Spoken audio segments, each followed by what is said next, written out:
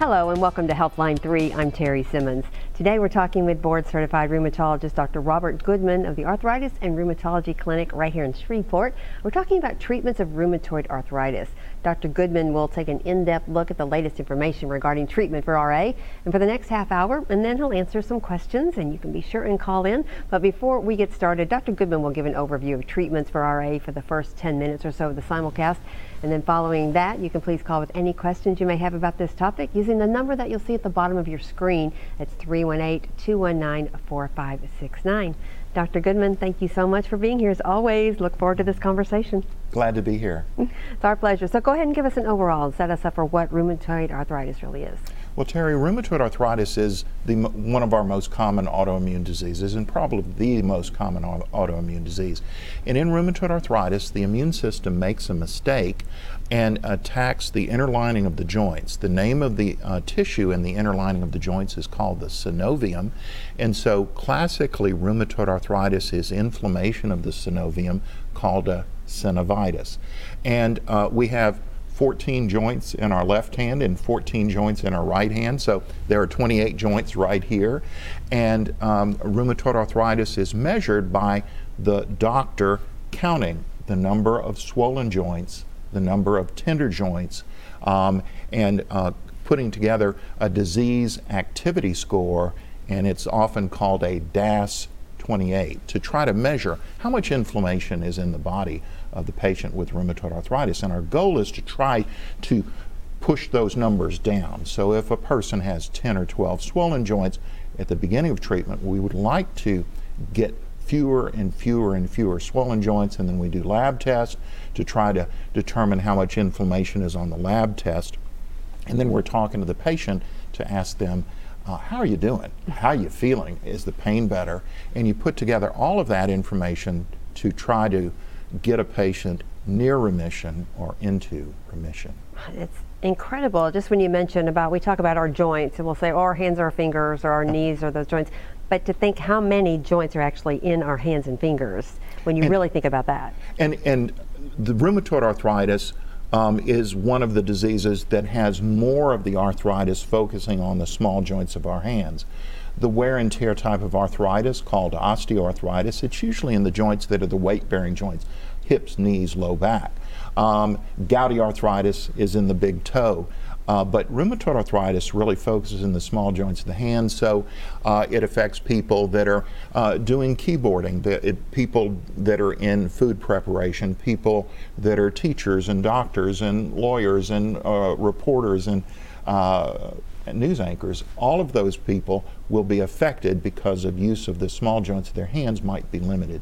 It also causes a lot of fatigue and just feeling terrible. Right, and not to mention the emotional taxing it can have on you, because even in everyday life, I know I've had relatives who, a relative in particular, and his hands were very much curled outward, then the joints were very swollen, and he had to keep a butter knife with him to open a can of something, and he would keep little utensils around to help him open things because he just couldn't get a grasp on what he needed to do just for everyday life. Well, it's interesting that you made that description of that relative of yours, because rheumatoid arthritis was first described by Dr. Forestier at the Sorbonne in Paris, France, and this was in about 1871.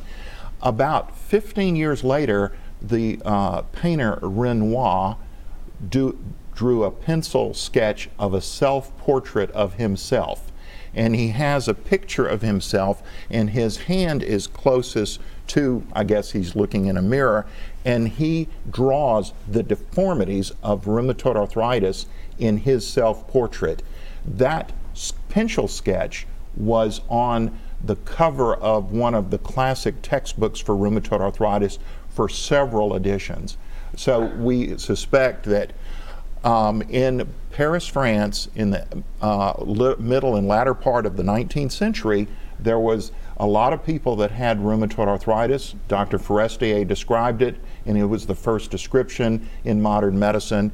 Auguste Renoir, one of the giants of Impressionist painting, had these deformities in his hands. And you can imagine that he probably was a very precise painter early in his career. Then he develops rheumatoid arthritis, and he has to do more of an impressionist picture, and so he becomes a master of color and a master of light, but he's not as precise in painting a single line. So he develops a different talent and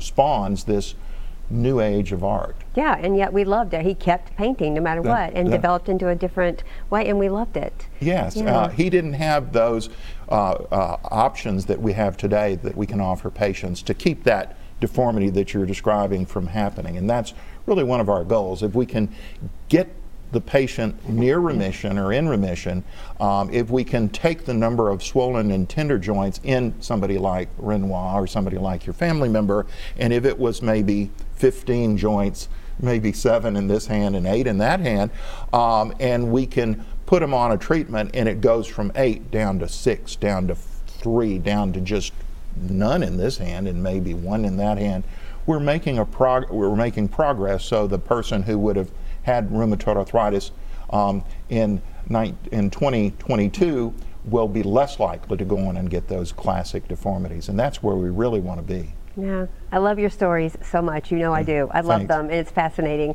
And we think about, too, the breakthroughs in research. Obviously, rheumatoid arthritis and all these conditions have been around for as long as, as far as back when Renoir was painting. Yes, that's right. But the breakthroughs in research are just amazing. And it goes through like a history.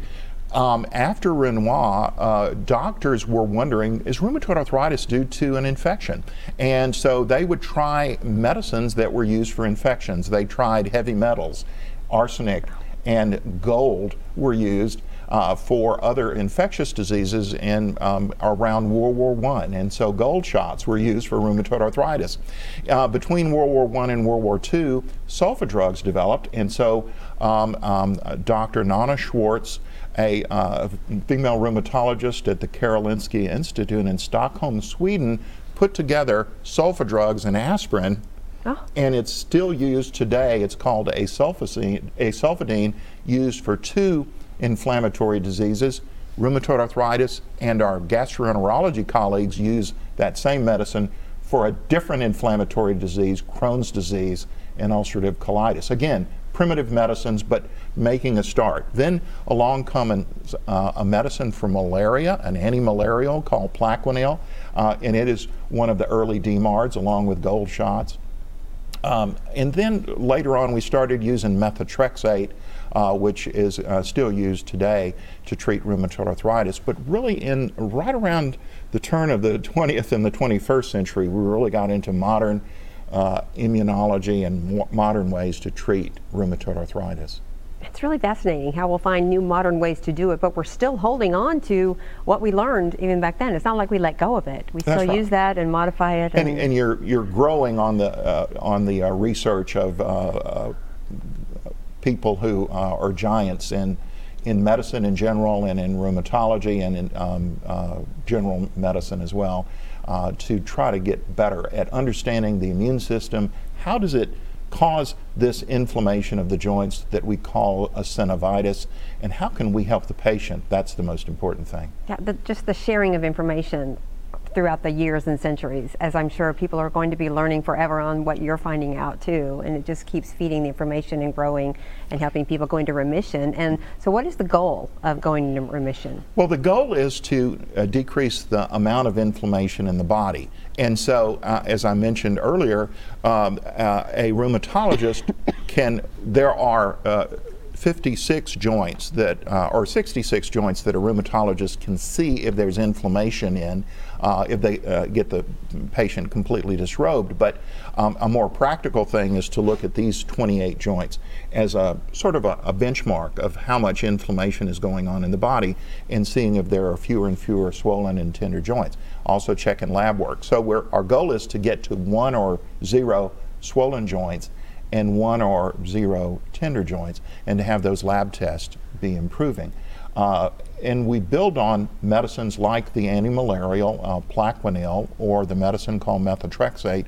And in 1999, the first tumor necrosis factor blocker, or TNF blocker, called Enbrel, and it was followed in short order by two other TNF blockers, Remicade and Humira, which might be considered our first generation of biologics. And they interrupt with or block a chemical called tumor necrosis factor, or TNF, which is like an order in the immunologic cascade of orders, and it's trying to interrupt an order in the chain of command that is causing this disease, rheumatoid arthritis. That was sort of the first generation of medications, and it really took us from maybe having a chance of remission from maybe 10% to 20 or 25%. But then we have other medications if those medications work for a while or quit working or never work as well. Right. And excuse me for my cough. I'm so sorry. So tell us about the secondary category of medicines. Well, the secondary category of medications after the tumor necrosis factor blockers have been blocking a chemical called interleukin-6. Interleukin-6 blockers include a medicine called Actemra and Kevzara. These medicines, as well as the TNF blockers, are large molecules, so that means that they have to be given as a shot or an IV. Smaller molecules can be given by mouth, but if you give a big molecule like Humira in the mouth, our digestive juices break it up and it render it inactive, and that's the same reason you have to get insulin as a shot, because insulin is a large molecule and it has to be, the whole molecule has to work to lower a person's blood sugar, and it's 72 amino acids, but our immune system would break up a 72 amino acid medicine into 3 or 4 amino acid long units, so it's breaking it up into 20 or 15 or 20 units, and it doesn't work. It doesn't lower the blood sugar.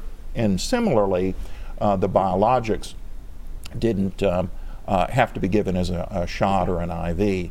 But then a third generation of medications came along, and that third generation is a small molecule. The third generation is called the Janus kinase or JAK inhibitors. The first Janus kinase inhibitor is called Xeljanz. It came out in 2012. Two other JAK inhibitors, one called Olumiant or baricitinib, came out in, I believe, 2018, and also in about 2018, another one called Rinvoq came out as well. And so these are small molecules, so if the TNF blockers or if the interleukin-6 blockers are not working, and if we are trying to get a tight control of the disease but we're not successful in a small percentage of patients that fail a TNF blocker or an interleukin-6 blocker, we have yet another tool to try to get a tight control or to use that to have that goal of remission. It's so amazing to have so many alternatives. That's right. We have Tommy on the line for you. Tommy, what is your question for Dr. Goodman? I got bad arthritis in my hand. It folds, my fingers folds over, and it goes up my arm, feeling like I got a slingshot in it. It folds real bad. It is possible that that could be rheumatoid arthritis. Sometimes if a person has rheumatoid arthritis, affects all of the synovial joints in the body, but the hands are the ones that are the easiest to see by the examiner, but right next to them is the wrist. And if the wrist is involved with rheumatoid arthritis, the wrist joint will swell, and the wrist joint can squeeze, Tommy, on its next door neighbor, which is the carpal tunnel. So rheumatoid arthritis can be a cause of carpal tunnel syndrome, and that is a pinched nerve in the wrist, and in this case it is due to rheumatoid arthritis. So sometimes that feeling of a sling, or maybe it feels like a nerve tingling up and down your arm and into your hand, especially on the thumb side of your hand, could be rheumatoid arthritis with a complication known as carpal tunnel syndrome. Well, I hope that's helpful, Tommy.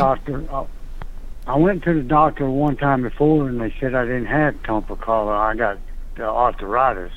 Okay. And I wear a brace. I wear a brace to try to keep my fingers from going down, but it don't work. Yes, sir. So there are about 5 different diseases that can cause arthritis in the hands. Rheumatoid arthritis is the second most common disease. The most common disease is osteoarthritis, and then a close third is psoriatic arthritis. Occasionally, lupus and Sjogren's syndrome can cause an inflammatory arthritis in the hands. But there are about 5 or 6 diseases that can cause inflammation like you're describing.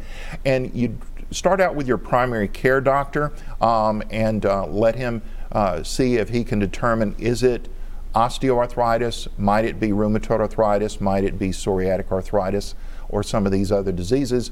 And if he can't get to the bottom of it, he can certainly suggest seeing a rheumatologist. Can I get him to refer me to you? You can certainly do that. Just talk to your primary care doctor, and he can certainly make a referral to me. I'm in Shreveport. My phone number is 318-424. Hang on, wait a minute. It's on the web. Wait a minute. 318 424 424 9240. Thanks, Tommy. Dr. Goodman. Yeah, and that's what rheumatologists do all the time. Thanks for your call. Oh yeah, thank you so much, Tommy. That was very helpful. That was very helpful for him to call and want to be and go through the channels and talk to his doctor and then come see you. He knows exactly who he wants to ask for. And, and it was interesting to find out the different types that you said can cause what he's causing, so to get to the bottom of it. So we have another caller for you. Okay. Kay, what is your question for Dr. Goodman? Hello, Kay. Hey, Dr. Goodman. Been diagnosed 4 years ago. I'm not a patient of yours. I've had bad luck with the DMARDs. Mainly my lab work has been really bad. The doctors have had to take me off the usual DMARDs. My question is and your diagnosis is rheumatoid arthritis? Yeah. Okay. Yes, sir. And the medicines have helped me, some of them. That's not been the problem. It's just the labs, the doctors. I'm just one of the unlucky ones that seem to have trouble. My question is this, and this may not be a fair question to ask you.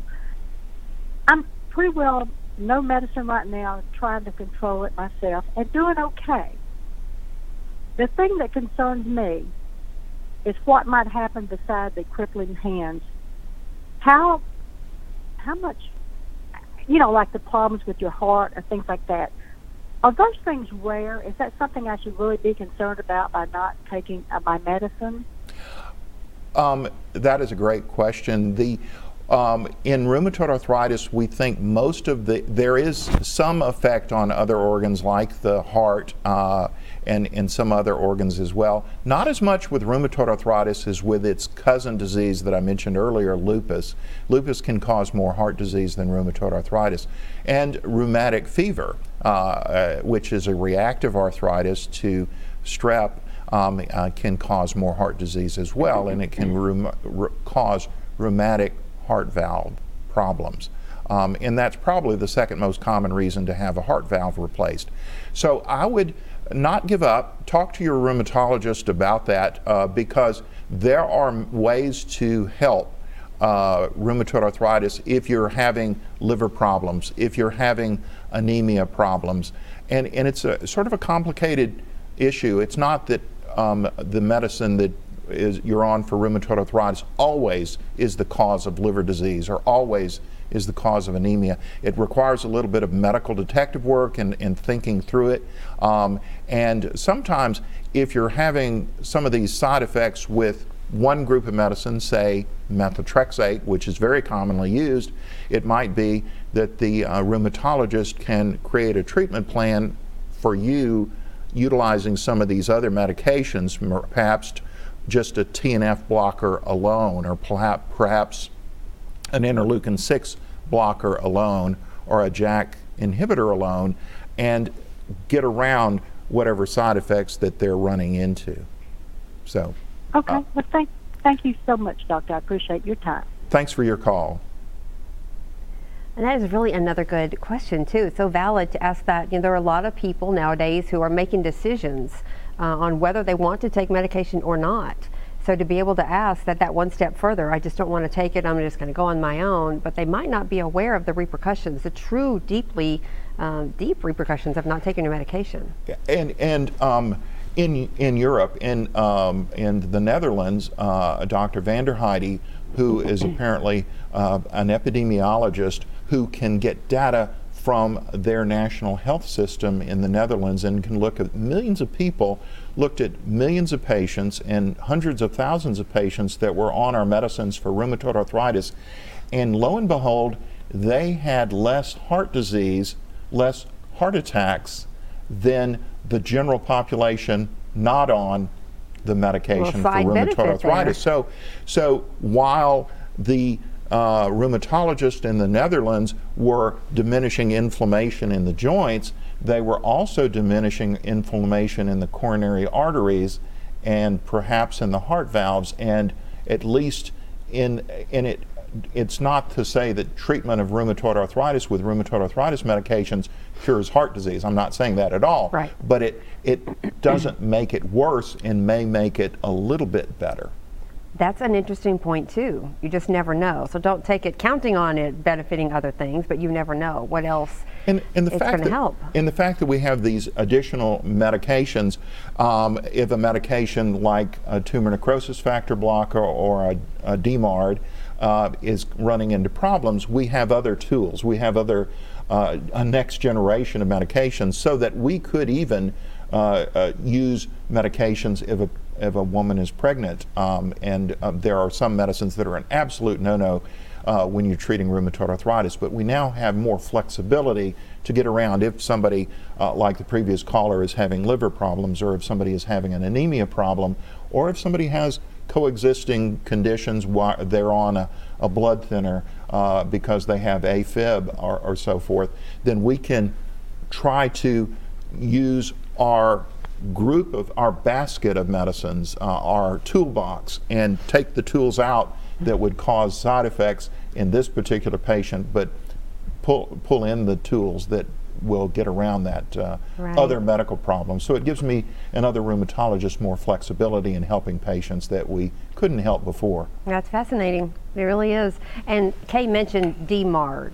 Is that DMARD. right? So is that a common term for medication that someone is on for that? That generation before 2000 that included methotrexate and included hydroxychloroquine or Plaquenil, and actually included the old gold shots, was called the disease-modifying anti-rheumatic drugs, or DMARDs for short. Gotcha. And so that group of DMARDs is sort of a baseline, and then in the late 90s and early 2000s, the first generation of biologicals felt that the DMARDs were doing some good, so they would say, okay, let's keep people on methotrexate and add our medicine. Let's add Enbrel. Let's add Humira. Let's add Remicade. Let's add a TNF blocker to our DMARD, and then, okay, we've proved to the FDA that we can make a difference. We can go from, say, 6 swollen joints on average with methotrexate alone, and we introduce Humira, and we drop to 2 swollen joints. And then we can prove to the FDA that we make a difference, and so the FDA grants approval to generation number 1. Then the FDA, the next group builds on that. Well, let's compare us to Humira and methotrexate, compare the interleukin-6 blockers, compare the JAK inhibitors to what was established in 2002. Are we adding something to the equation? Are we adding a tool to the rheumatologist toolbox who may have K and she's running into liver problems? And so that we can treat more and more people. And it may not be that one medication is that much better than the other medication, but it might.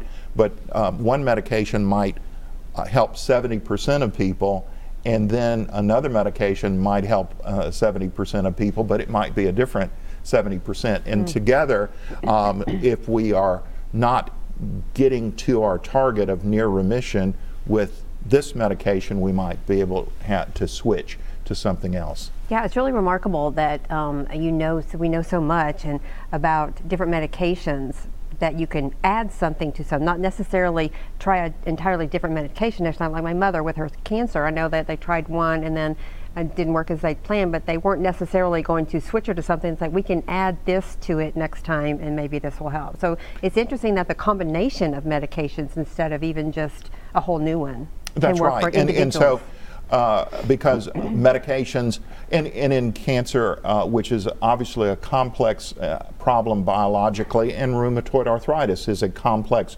problem biologically, and so you can build on this medication has this strength, but it has these weaknesses, and maybe we can put it together with another medication that has strengths and weaknesses. And the combination of the biologics with methotrexate is sort of a standard that has been studied for the past 20 years to try to, and the whole goal is to be able to offer more people better treatments that are safer, that preserve joints and get us into remission. And we're better able to do that. It might not be, it's kind of like, you don't often, a baseball team doesn't hit a home run, but maybe they make it to first or second base, and then they steal a base, and then they get a hit into right field, and together it makes a run. And in medicine, it's kind of the same way. Maybe a medication takes us a certain distance, but then we add something else, and that didn't work out. But it didn't cause any major side effects, but it just didn't work. And then 3 or 4 months later, we said, let's try a third medication. Let's move on to an interleukin-6 blocker. Let's move on to a Janus kinase inhibitor. Or a person might have a totally different autoimmune disease, or they have a cancer, and lo and behold, the chance of having lymphoma with rheumatoid arthritis is greater than the chance of having lymphoma in the general population. Now, that is not due to the medications that are treating rheumatoid arthritis. That's due to the biology of rheumatoid arthritis involves lymphocytes, and the biology of lymphoma involves lymphocytes. So a medicine called Rituxan was used for non-Hodgkin's lymphoma and indicated for it in 1999, and then in 2009, 10 years later, it got an indication for rheumatoid arthritis. So if I see a person who was treated in 2004 for lymphoma, and they see me in 2019 or 2022 for rheumatoid arthritis, I will say, why don't we bypass methotrexate? Why don't we bypass the TNF blockers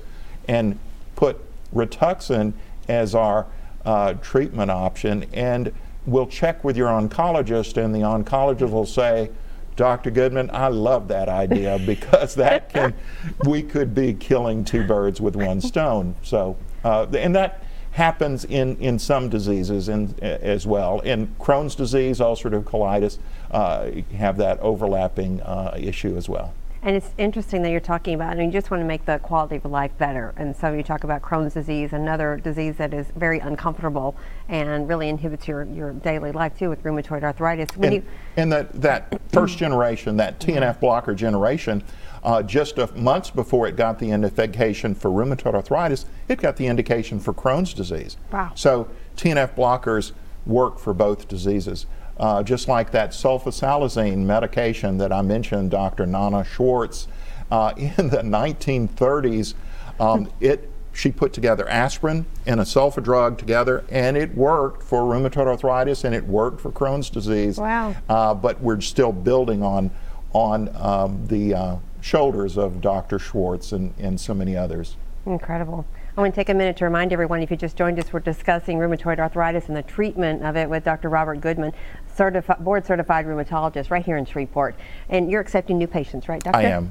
All right, yes, and physician referral is not necessary. That's correct. All right, and what is your phone number? Phone number is 318-424-9240, and our website is arthdoc.com, and we are on Facebook, facebook.com/arthdoc. That's right. And we did talk about not needing a referral, but you did suggest sometimes go see your primary physician first if you have questions. Yes. And then see your primary physician, and the primary physician can take care of some questions, but if they say, I think you ought to see a rheumatologist, then you can give us a call. Yeah, definitely.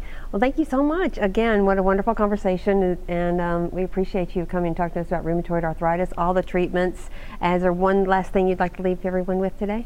I would like to make the point that if you've run into problems and roadblocks in the past, there are new medications Okay. and new approaches that could help. Thanks for joining us, everyone. We'll see you next time on Healthline 3.